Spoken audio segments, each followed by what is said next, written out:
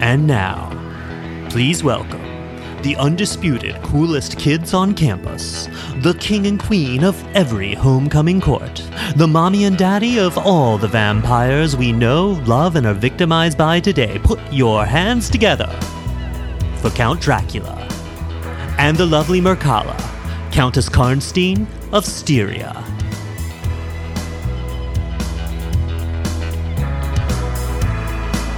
The Count first appeared in 1897 in Bram Stoker's Dracula, a novel that has been in print pretty much continuously since its first publication. Been made into a movie that saved Universal Studios from the Depression, spawned academic symposiums and a comic book that ran for 7 years in the 70s, inspired a Philip Glass album, been the name of an Allied operation in Burma during World War II, and been adapted into 5 operas, 4 ballets, and at least 19 plays. Phew, that's a pretty fancy legacy for a book that contains this much baby eating. Mircalla, Countess Karnstein of Styria, made her bow 26 years earlier in Sheridan Le Fanu's 1871 novella, Carmilla, because Carmilla is an anagram of Mircalla, who also sometimes uses the name Millarca. But, you know, Dracula also called himself Count de Vil, and later in other books used the aliases Dr. Acula, Count Alucard, and Cargula, so, Poe Buddy's Nerfect, Dracula spawned a series of strong, sexualized, powerful vampire dudes, and Carmilla, and we're gonna call her Carmilla because I refuse to say Mircalla or Millarca again, gave birth to the sexy lesbian vampire ladies we know today. Together, they are the Tigris and the Euphrates of vampires, the peanut butter and the jelly, the leather and the lace, the Ben and the Jerrys, the Adam and the Eve, the Rose and the Thorn, the S and the M, the Smokey and the Bandit, the Simon and the Garfunkel, the Yin and the Yang, the Hawk and the Dove, the Captain and Tennille, the Tom and the Jerry, the Rock and the Roll, the Beyonce and the Jay-Z, the Luke and the Leia, the Lip and the Bomb, the Quiet and the Riot, the Princess and the Bride, the Law and the Order, the Drunk and the Disorderly, the Bat and the Man, the Water and the Gate, the MK and the Ultra, the Under and the Where, the Business and the Front and the Party and the Back, the Truck and the Nuts, the Domestic and the Beer. So put away your notebooks and your calculators, turn off your phones, make sure you have a sharpened number 2 pencil ready and waiting because today we're going to learn all about Dracula and Carmilla in English language arts.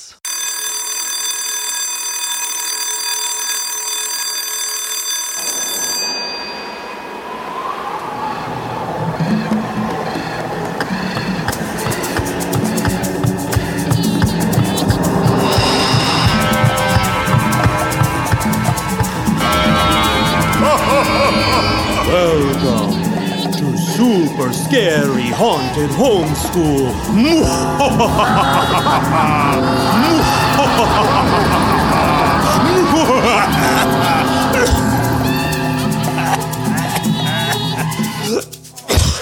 Sit back, Bram Stoker, and let's begin with Carmilla, because Bram Stoker was just a beardy jock and recent graduate of Trinity College in Dublin when Sheridan Le Fanu, another graduate of Trinity College in Dublin and also a resident of Dublin, serialized Carmilla in the short-lived literary journal Dark Blue back in December 1871. The world had gotten along just fine without sexy lady vampires until Samuel Taylor Coleridge introduced them in his poem Christabel. Like Carmilla, Christabel was a seductive supernatural woman found in the woods by a girl being raised by her single dad. Both Carmilla and Christabel had sketchy backgrounds, heaving bosoms, and bewitching stares that they used to seduce their hostesses into sexy sapphic slumber parties.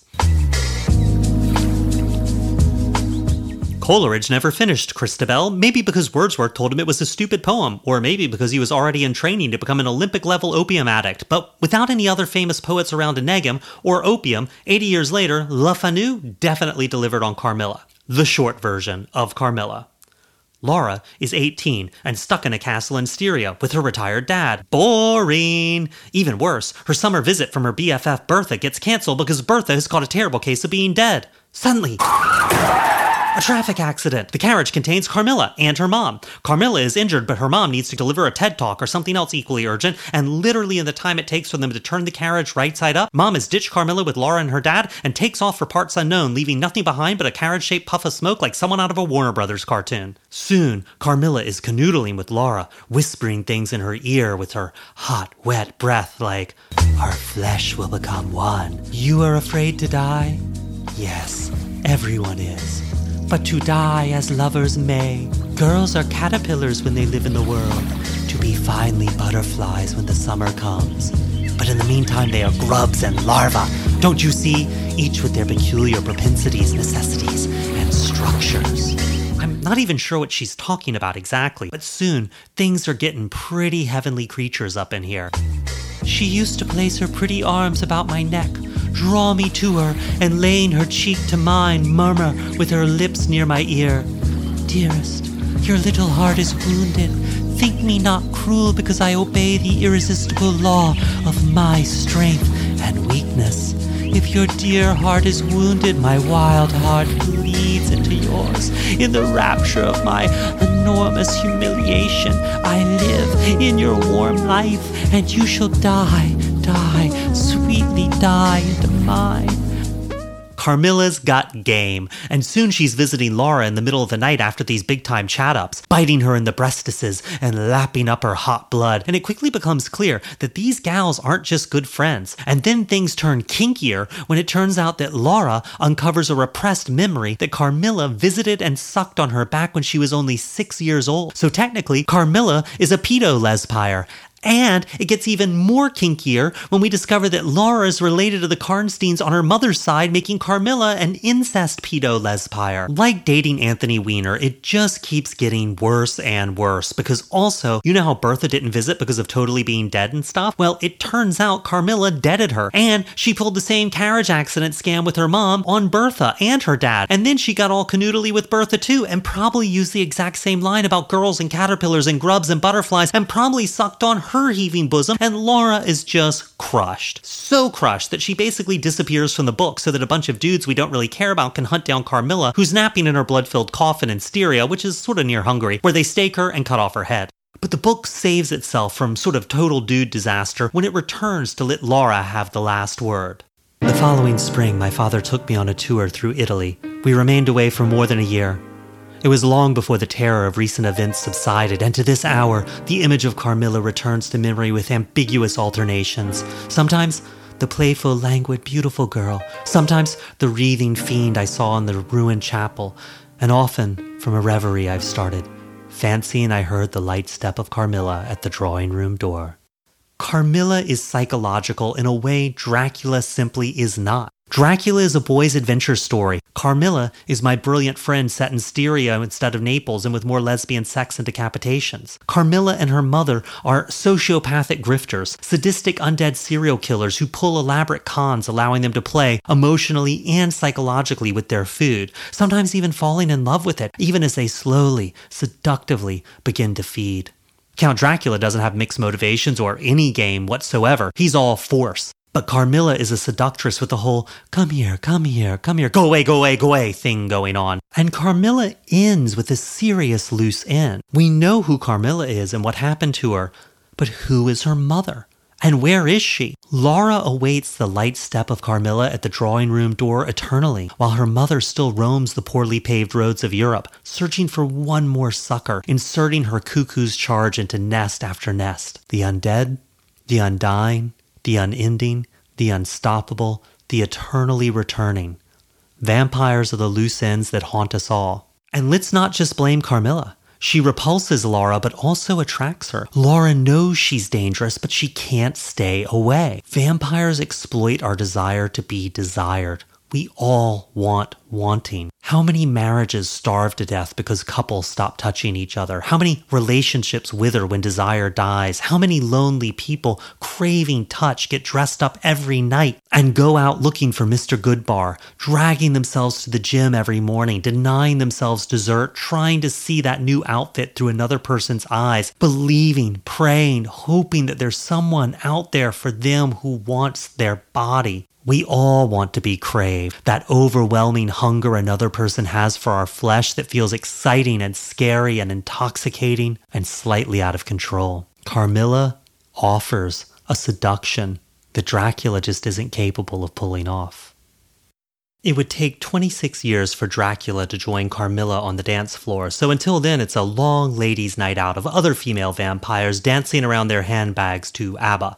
Arthur Conan Doyle published John Barrington Cowles, about a woman whose dad got involved in devil worship in India, and now she gets engaged to one fine fellow after another, absorbs their vitality, and leaves them jittering nervous wrecks before moving on to the next victim. Mary Elizabeth Braddon wrote Good Lady Duquesne, about a rich old woman who pays extravagant wages for healthy young maids that she psychically sucks dry. Years before What We Do in the Shadows introduced modern viewers to energy vampires, they ran rampant in the Victorian era. As the doctor narrating the hilariously cold-blooded Beautiful Vampire by Arabella Keneally concludes, "There are a score of such vampires in this town, vampires in lesser degree. When A talks with me for 10 minutes, I feel 10 years older. It takes me an hour to bring my nerve power up to par again. People call him a bore, but in reality he is a rapacious egotist, hungrily absorbing the life force of anyone with whom he comes into relation.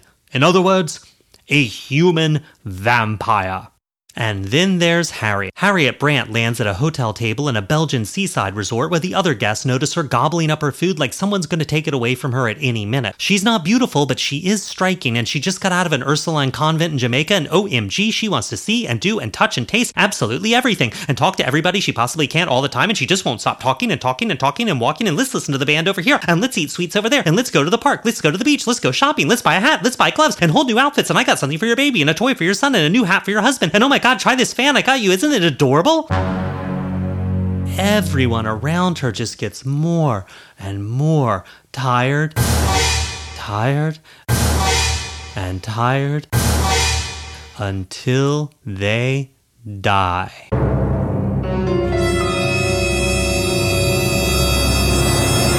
Harriet is the star of Blood of the Vampire by Florence Marryat, published in 1897, the same year as Bram Stoker's Dracula. And Harriet is an energy vampire. "Can I hold your baby? Thank you so much. He's so sweet. Look at his little lips. Who's got little lips? Who's got little lips? And his tiny ears and toes. And I took him to the beach and on a walk into the park. And oh, well, too bad. Now he's dead. And isn't that the sweetest little girl? Can I take her to see the parade? And we'll have such a good time watching the soldiers march and hearing the band says, oopsie, she's dead too." Harriet Brandt is the manic pixie dream girl of doom.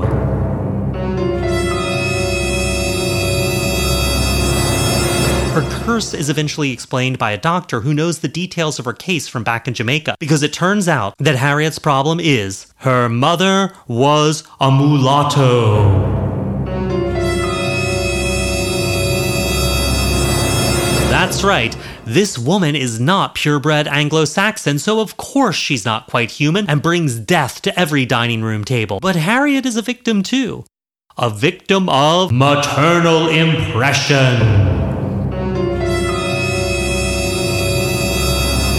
Harriet's grandmother was bitten by a vampire bat when she was pregnant with Harriet's mother, and those vampiric tendencies have traveled through her blood over 2 generations to make Harriet so extremely exhausting. Maternal impression is bunk science that became wildly popular in the 17th century, and essentially it claimed that a pregnant woman should only be exposed to very, very nice things because her fetus would take on the characteristics of her environment. And so if she was exposed to bad things, her fetus would wind up growing into a baby that was totally ugly and repulsive. I mean, who would believe this garbage, right? I mean, thinking that the Elephant Man's mother got scared by elephants when she was pregnant and so gave birth to a deformed son. Or that if you were frightened by a beggar who grabbed your foot when you were pregnant, your child would be born with a club foot. Or you can listen to lots and lots of Mozart while you're pregnant and your child will be born smarter and more likely to write piano sonatas. I mean, thank God we've done away with all that superstitious Victorian crapola, and no one believes junk like that anymore. In France, they believed in science, and that meant these stories were reported and believed much less after 1860, but they continued to be covered in British medical journals until the 1890s. In American matrimonial guides, this theory of maternal impression kept showing up all the way into the 1930s. Maternal impression often had to do with birthmarks and birth defects, but a lot of times it had to do with animals. In 1870, O.S. Fowler wrote in Creative and Sexual Science the story of a pregnant mother who visited a menagerie and became interested in its animals. Some 5 months afterwards, she gave birth to a monster, some parts of which resembled one wild beast and other parts of other animals. Or, as the doctor says about Harriet in Blood of the Vampire, ho ho ho, when the cat is black, the kitten is black too. It's the law of nature. And in Blood of the Vampire, Harriet winds up containing a veritable zoo's worth of animal metaphors.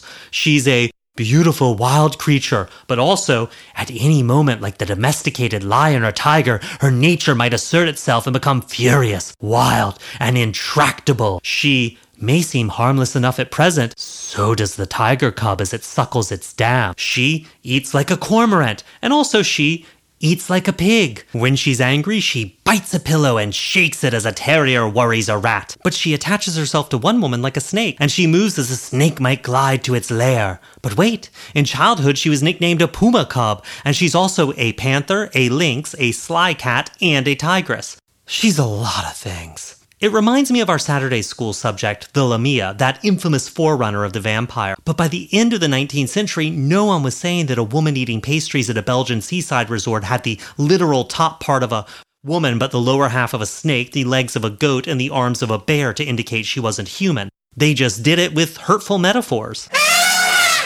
By the end of the 19th century, it wasn't just exhausting Jamaican vampire girls who couldn't shut up that were getting hit with the hurtful metaphors. It was all women, because they just wouldn't stay in their place. The new woman had burst onto the scene, and she was exhausting everyone because she wanted to smoke and ride bicycles and play lawn tennis and vote.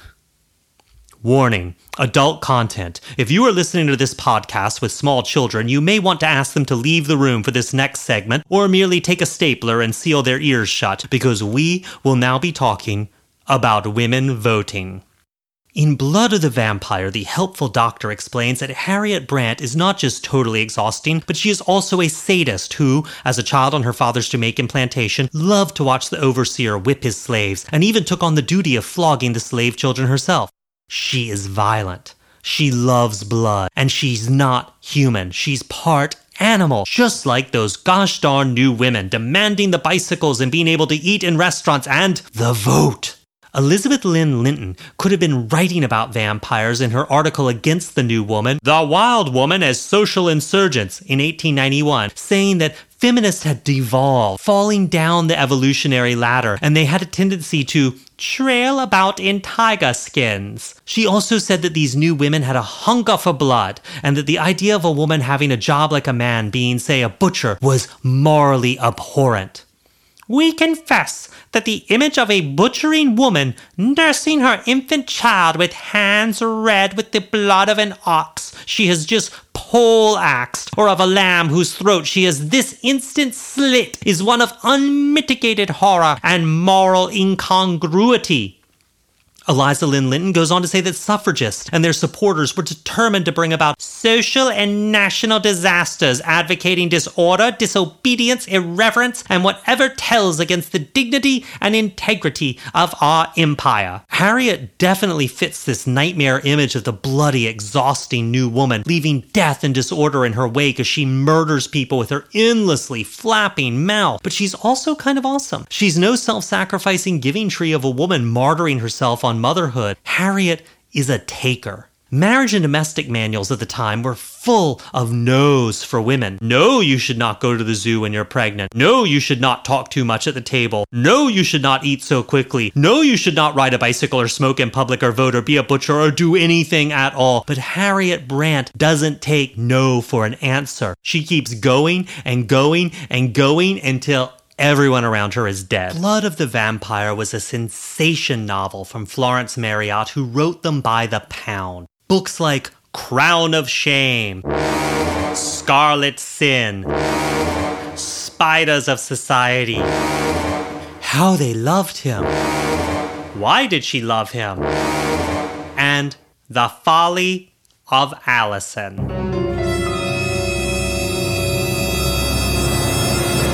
These books came slathered in scandal, sin, seduction, murder, insanity, and sex. But as a reaction to all that sensationalism in the late 19th century, literature returned to romance. Like Dracula. There had been sensation novels in the 1860s like those by Florence Marryat, Wilkie Collins' Woman in White, Mrs. Gray's Passages in the Life of a Fast Young Lady, and Mary Braddon's blockbuster Lady Audley's secret. But they started seeming like melodramatic balderdash to intellectual smarty pants in the 1870s. So that decade and the 1880s became the land of high realism, with writers like Henry James turning out his fascinating novels like The Americans and The Europeans and The Bostonians. George Eliot made Middlemarch. Emile Zola wrote Germinal. These books prioritize character over plot, scrapping simplistic storytelling in favor of rubbing readers' faces in real life, man. As one critic wrote, they wanted to introduce moral middle-class readers to the kind of persons whom moral middle-class readers had no desire to be introduced: prostitutes, criminals, beggars, and other unappealing types, mostly poor. People missed plots. They wanted stories. They needed heroes, and so suddenly in the 1890s they appeared. A new wave of romantic literature. Anthony Hope's The Prisoner of Zenda. King Solomon's Mines by H. Rider Haggard. And H.G. Wells's Invisible Man and War of the Worlds. Sherlock Holmes solves sinister mysteries. A shipwrecked sailor washed up on the sands of the island of Dr. Moreau, and Long John Silver was given the black spot. And then, in the midst of all this romance, came Dracula. Bram Stoker says he wrote Dracula after eating too much dressed crab at supper and getting indigestion-inspired nightmares. But something else in Stoker's backstory had a greater influence on Dracula than indigestion. His career as a theatrical manager for Henry Irving, one of the great scenery-chewing, subtlety-eschewing, pardon me while I pick these splinters of the set from between my teeth, blood and thunder actors to ever set his silk-slippered foot upon the stage, to ever trod the heavenly boards of that temple of the muse Melpomene, whose bold, tragic verse falls from the lips like drops of molten gold before sprouting wings of poetry and flying heavenwards on winds formed from the song sung by silken seraphim.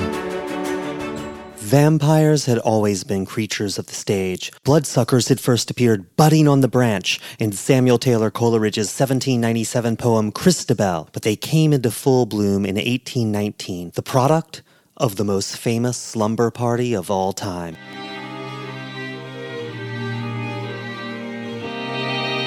June, Switzerland, on the shores of Lake Geneva. It's been raining. It's been raining for 2 months non-stop.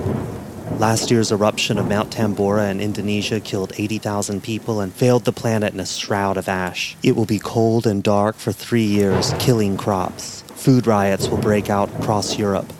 Already there's been rioting in Switzerland over bread shortages. Mobs stalk the streets carrying banners that threaten bread or blood. 65,000 people will die of a typhus epidemic brought on by malnutrition. Brown snow suffocates Hungary, stained by Indonesian ash. The rain comes down in sheets. The cold winds howl. Birds roost at noon thinking it's night.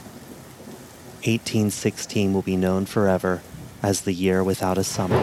Lord Byron is 27 years old, and like Miss Favell Lee Mortimer in episode 1, he has definite opinions on Switzerland, calling it a cursed, selfish, swinish country. But he needs somewhere to stay because he's on the run from England, hounded by rumors of an incestual affair with his half-sister. So he rents Villa Diodati on the shores of Lake Geneva. With him is his 20-year-old doctor, John Polidori, whom Byron basically brings along as a portable whipping post, constantly mocking him, nicknaming him the childish Dr. Polidali. In Switzerland, they strike up a friendship with the poet Percy Bysshe Shelley, then 23, and his 18-year-old wife, Mary Shelley, who've both just eloped, leaving behind Percy's wife back in England, who he's inconveniently still married to. Mary is pregnant with their son. They've been led to Switzerland by Mary's stepsister, who's with them, Claire Claremont, who's stalking Lord Byron because she's pregnant with his daughter. He's made it very clear for his part that he wants nothing to do with her. These are not happy people. Mary and Percy rent a place on the other side of a shared vineyard with Villa Diodati, and every day they get together in its dark rooms, trapped indoors by the relentless rain and violent gales that lash the shores of the lake. 1 month later, Byron memorialized that summer in his poem,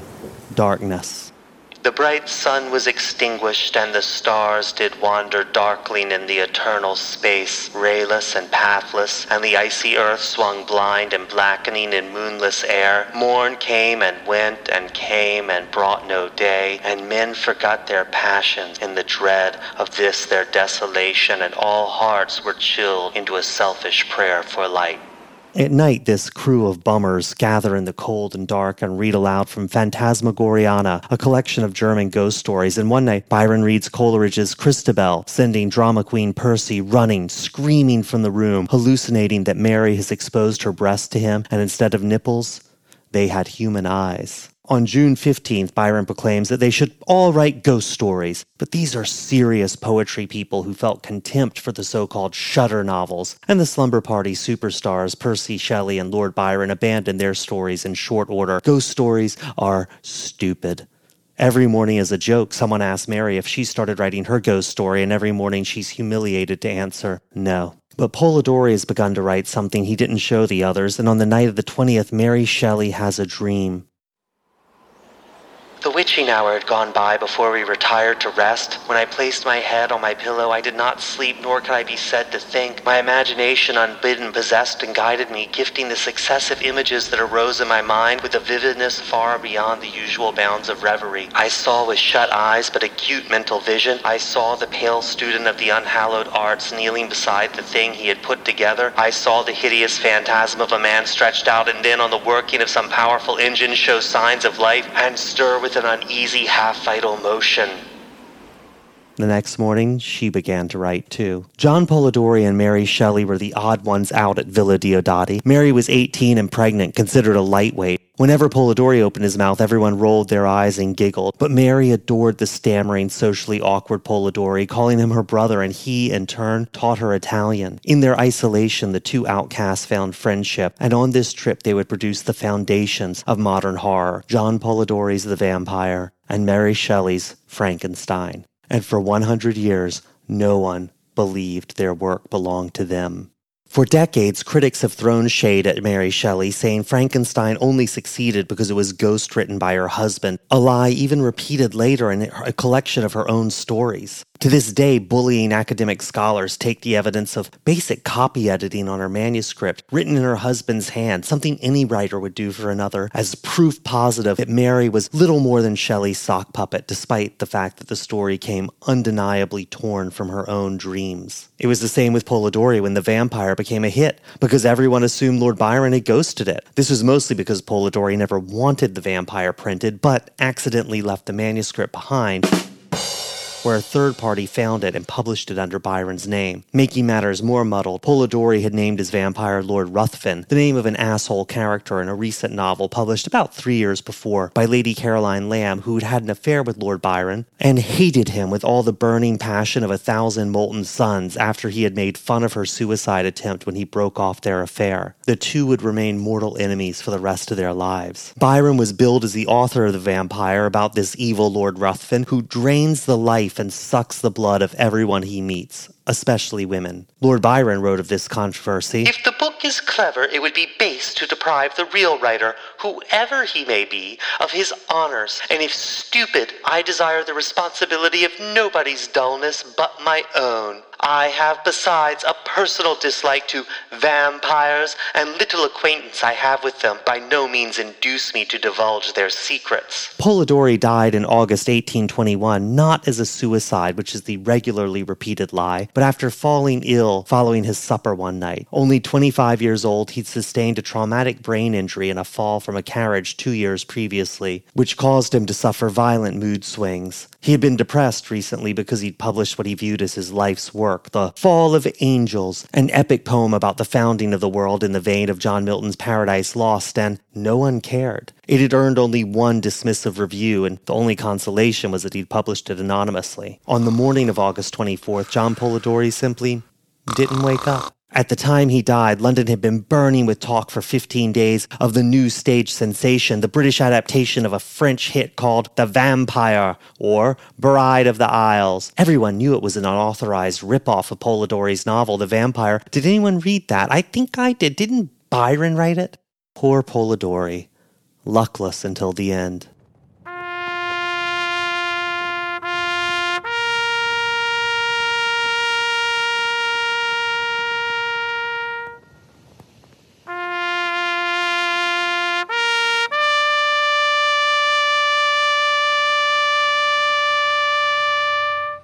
The Vampire or Bride of the Isles was a huge hit and kicked off a wave in 1820 of British supernatural dramas on the stage, ghost stories and stories of madmen selling their soul. It also got produced in America by P.T. Barnum and inspired Dion Boucicault to write his 1851 play, The Vampire, in which the titular bloodsucker's victims portrayed in portraits come to life to warn the heroine of the dangers of this blood-sucking man. It wasn't very good. Boucicault also starred in the play, playing the role of this Welsh vampire with a thick Irish accent. Queen Victoria herself saw the play and adored it so much that she went back to see it again a week later, at which point she pronounced it very trashy.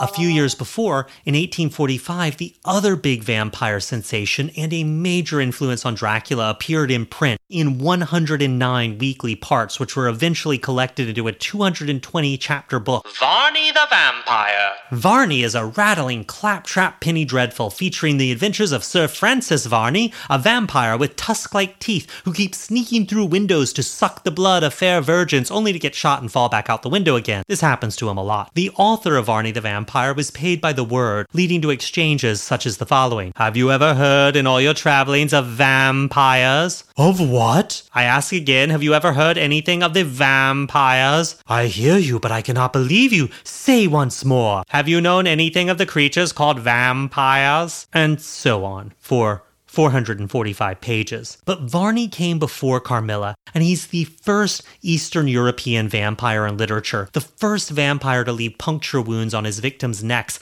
the first vampire to creep in women's windows and suck their blood while they lie in bed in a state of dishabille, and he's the first romantic vampire, one who broods and moans over his eternal condition and finally winds up committing suicide by throwing himself into Mount Vesuvius.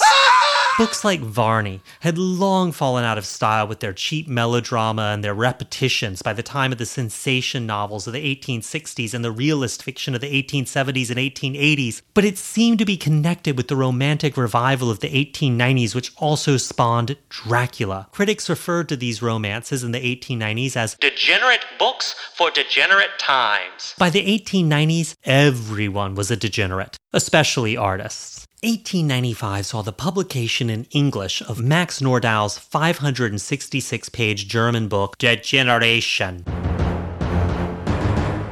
And it became Malcolm Gladwell's The Tipping Point of its day, the book everyone pretended they'd read when really they just read articles about it and liked to use its catchphrases. Nordau was the most popular popularizer of a queasy fear drawn out by Darwin when he blurred the line between man and animal with his theory of evolution. It led people to sort of sit around the dinner table thinking, if man evolved from animals, couldn't he devolve back into an animal too if he wasn't careful? I mean, it sounds reasonable, but it's kind of the 19th century equivalent of saying 5G causes coronavirus. However, the idea went viral. Nordau's thesis was that genius and criminality were both evolutionary throwbacks, or rather, de-evolutionary throwbacks, the result of people devolving into more primitive states. As he helpfully put it, degenerates are not always criminals, prostitutes, anarchists, and pronounced lunatics. Sometimes they are authors and artists. In his book, he could only come up with 6 great men in history who weren't degenerates: Galileo, Leonardo da Vinci, Voltaire, Machiavelli, Michelangelo, and Darwin. He used measurement of skulls and cranial fluid as well as degrees of facial angles to bolster his work. And of course, if the measuring tape is crooked, you build a crooked house. To discover if you were degenerate, Nordau had many other indicators. Are you left-handed? Degenerate.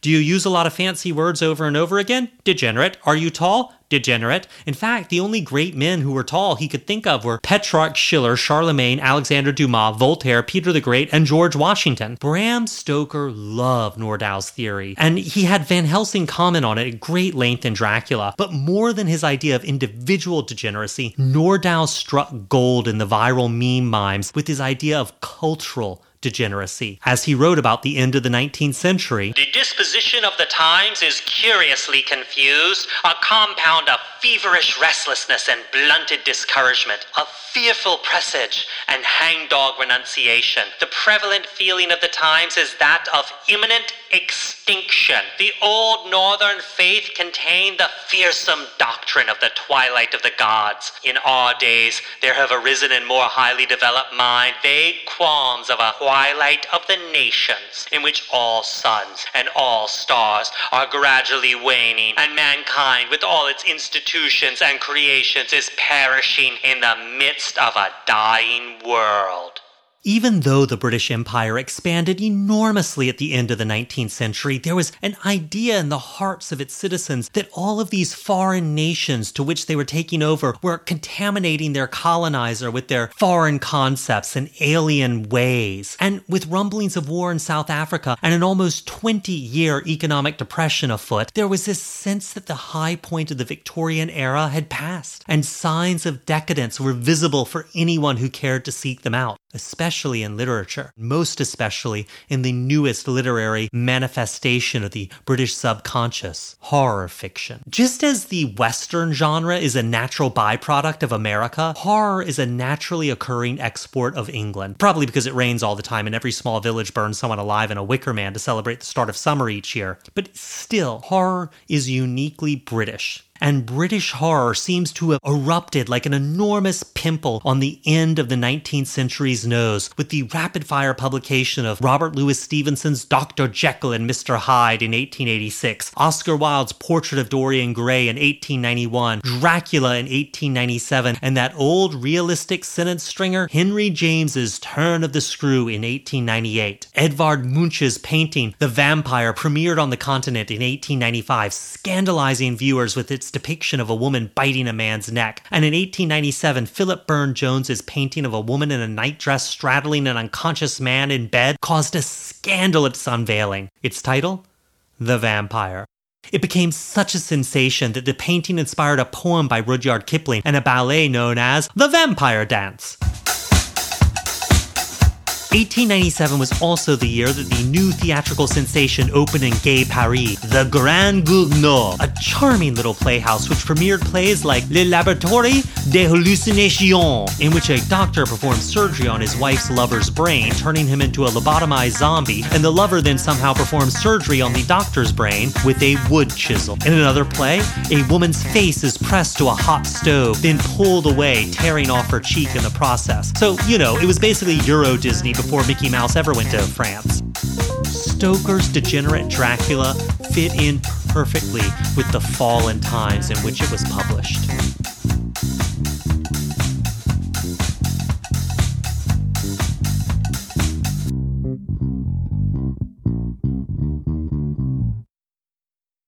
Dracula is an astonishing book. Stoker's boss, Sir Henry Irving, was one of the great hams of all times. His shows were huge special effects extravaganzas, sometimes with hundreds of extras on stage, and Dracula is a stage extravaganza. A theatrical melodrama, a blood and thunder show, turned up to 11. There are chases, sexy ladies, murders, fights, train trips, blood vows, blood drinking, baby eating, lots and lots of baby eating, a surprising amount of baby eating actually. It's the greatest show you ever saw in the blood and thunder style of the late 19th century stage, only there was no stage. It could leap from ancient Eastern European castles to a cozy English drawing room at the flip of a page. Stoker had written lots of books before, and he'd write plenty of books after, and none of them were very good. Which kind of makes you wonder if he hired a ghostwriter for Dracula.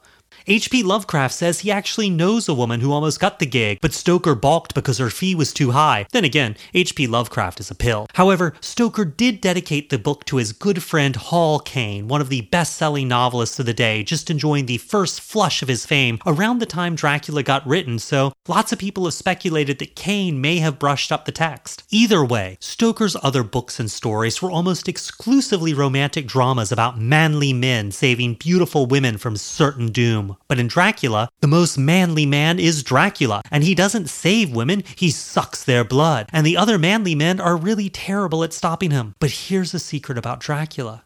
It makes zero sense. Take Chapter 7, the Demeter chapter. The Demeter is the Russian ship out of Varna that brings Count Dracula, or rather his coffins, to England. But when it arrives at the port of Whitby in the UK, the ship is piloted by a dead man, lashed to the wheel, and the entire crew are missing. It's amazing. It's dramatic. Then the Count takes the form of a wolf and leaps to shore and vanishes into the hills, while the newspapers run the hidden log of the captain of the seas, which reveals that his crew was picked off one by one while the ship was surrounded by an impenetrable fog. This is what's known in literary theory as a hot mess. Dracula's goal is to get to England with as little fuss as possible so he can start feeding on people and take over the country. So, to accomplish that end, he A. surrounds the ship with an impenetrable fog that follows him wherever they sail, B. murders the crew one by one, C. wrecks the ship with a storm he summons at the last minute, and runs away into the hills disguised as a wolf in a burst of press coverage. Is he an idiot? When he leaves England and goes back to Transylvania by ship, he gets all the way there without murdering anyone. Why all this counterproductive drama? Because it's dramatic.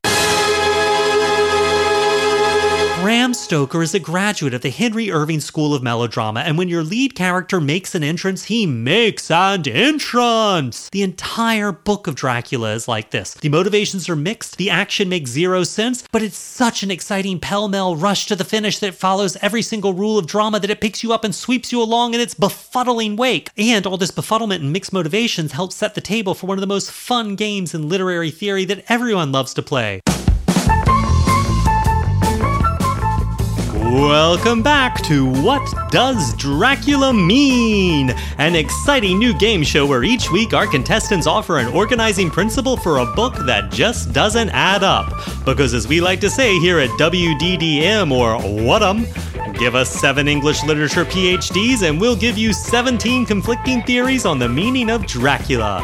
Now, please welcome contestant number 1. Arthur Fink teaches at Bennington College and he enjoys the works of Samuel Beckett, smoking clove cigarettes, and sleeping with his students.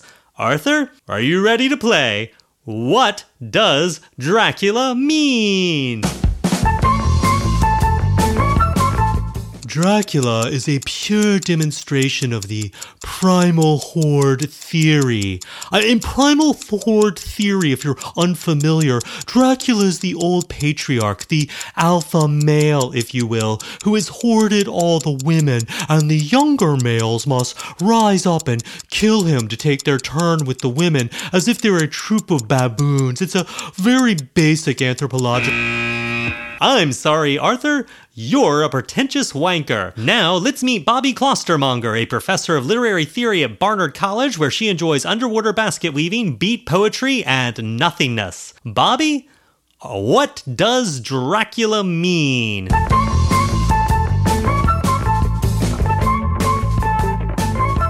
Well, there's no doubt about it, is there? How can you read Dracula as anything but a political work? After all, Dracula doesn't go to England because he wants white people's blood to survive. Stoker is very clear on that point. His actual urge is reproduction, but not sexual reproduction, political reproduction. From his home in Transylvania, he plots with his lawyers to buy land in England so that he can take over the country. Dracula is clearly not just developing a system of feeding, but a whole new demographic. Will they vote? Will they drive out the humans? Dracula is the foreign invader, contaminating the blood of English men and women, especially the women, and turning them into his own subjects, loyal to him alone and not to the queen or the country or their home political... Thanks, Bobby, but now it's time for the lightning round. In Dracula, Chapter 23, Harker, Van Helsing, and company are destroying Dracula's lairs around London, and they corner him at his house in Piccadilly. Jonathan Harker slashes at Dracula with his knife, it slices open Dracula's wallet, and makes a wide gap whence a bundle of banknotes and a stream of gold fell out. As Dracula leaps out the window and runs away, the vampire hunters trace his retreat by the sound of gold coins hitting the pavement. What does this passage mean? Franco Moretti? This is clearly an example of Dracula's position within in monopoly capitalism. Even Count Dracula's title is a reminder of the importance of counting in a capitalist system and accounting, recounting, comparing accounts. Dracula is an agent of unregulated capitalism who is impelled towards continuous, unchecked growth. Judith Halberstam. Well, this passage actually symbolizes Dracula's hoarding of money. Dracula resembles the Jew of anti-Semitic discourse in several ways, especially in his relation to money and gold, and also his parasitism, as according to Stoker. This image of the vampire bleeding gold connects not only to Dracula's abuses of capital, his avarice with money, and his excessive sexuality, but it also identifies Dracula within the racial chain of signification that links vampirism to anti-Semitic representations of Jewishness. Martin Willis. Oh, well, you see, as Harker slices the money from Dracula's coat, he symbolically enacts the true nature of his relationship with the Count. Harker's perceived superiority over the foreign and his immoral exploitation of its wealth return in this scene, transformed into a violent colonial confrontation where the British male, with a fierce and sudden cut, expropriates Transylvanian wealth without recourse to the civilized veneer of economic exchange. Fascinating stuff, and I'm here to tell you, you're all advancing to our showcase showdown where a new washer-dryer could be yours. Now let's hear a recap from last week's returning champ, C.F. Bentley, and his stalwart adherence to a Freudian analysis. Well, clearly, the relationship between Dracula and his three brides symbolizes the violation of the incest taboo. Adultery is symbolized by several men giving blood in a single transfusion to one woman, Lucy Westenra. Dracula makes Mina drink his blood from his breast in a forced act of reverse fellatio. Mina's bloody nightgown symbolizes the patriarchy's loathing and fear of menstruation. And when all the men surround Arthur as he pounds a big hard-pointed stake into the breast of Lucy in her coffin, it's really an act of group sex. Fascinating. That's all we have time for today on What Does Dracula Mean, where everyone has a theory and they're all winners.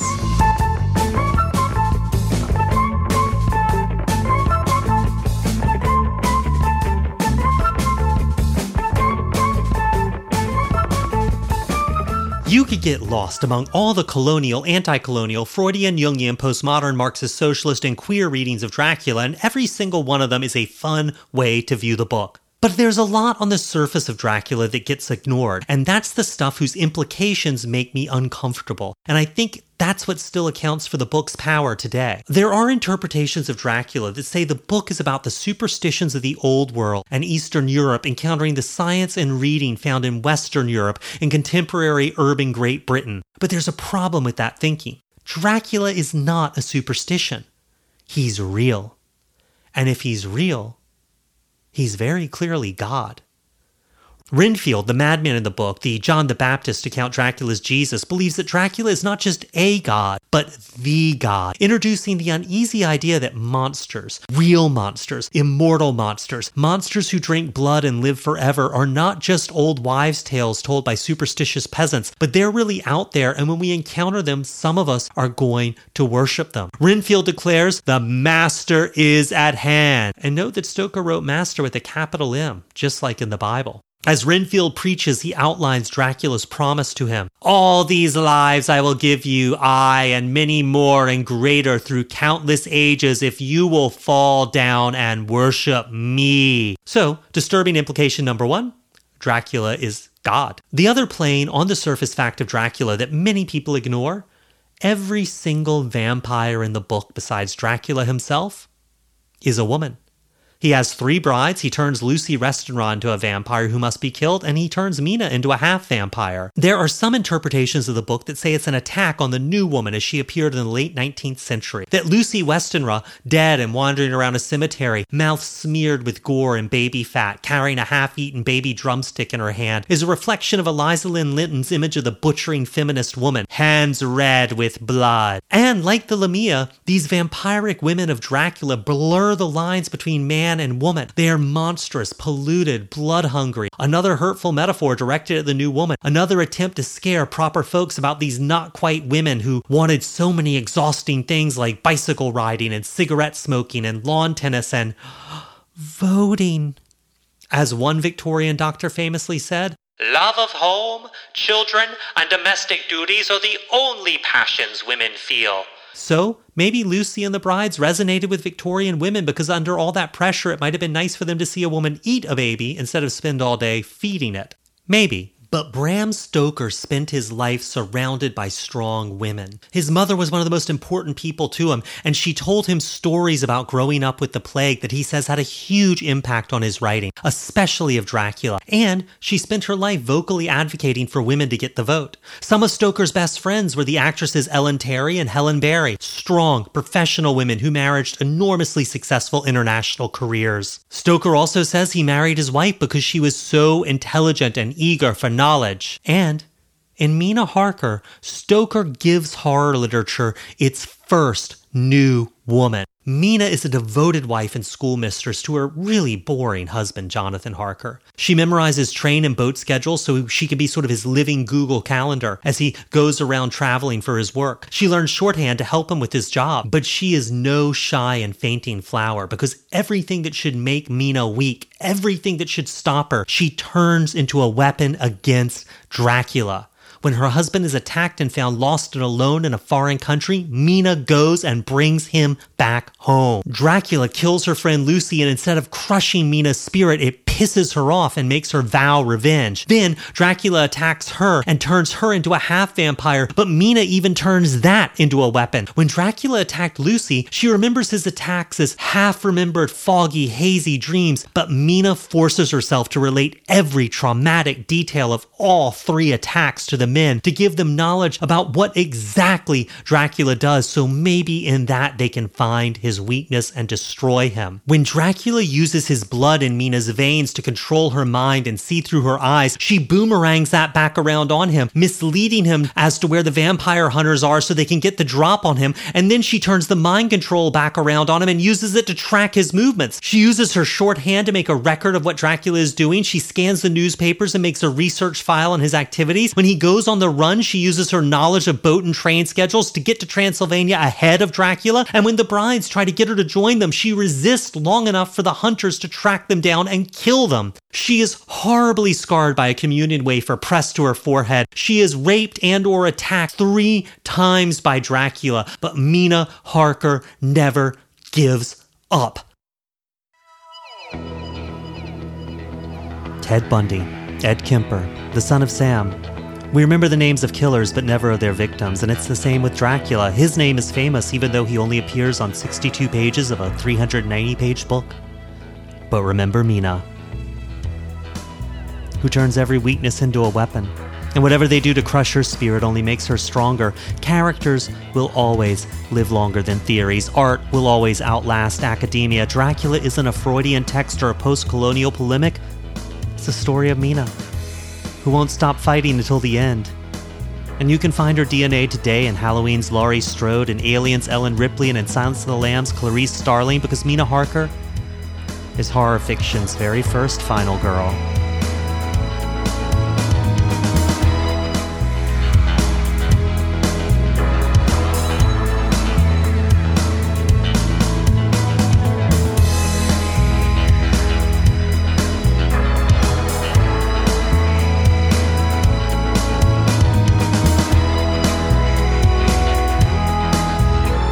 My name is Grady Hendrix, and this has been another thinly veiled attempt to get you to buy my new novel, The Southern Book Club's Guide to Slaying Vampires. Super Scary Haunted Homeschool is written, narrated, and produced by me, Grady Hendrix. See y'all in a week.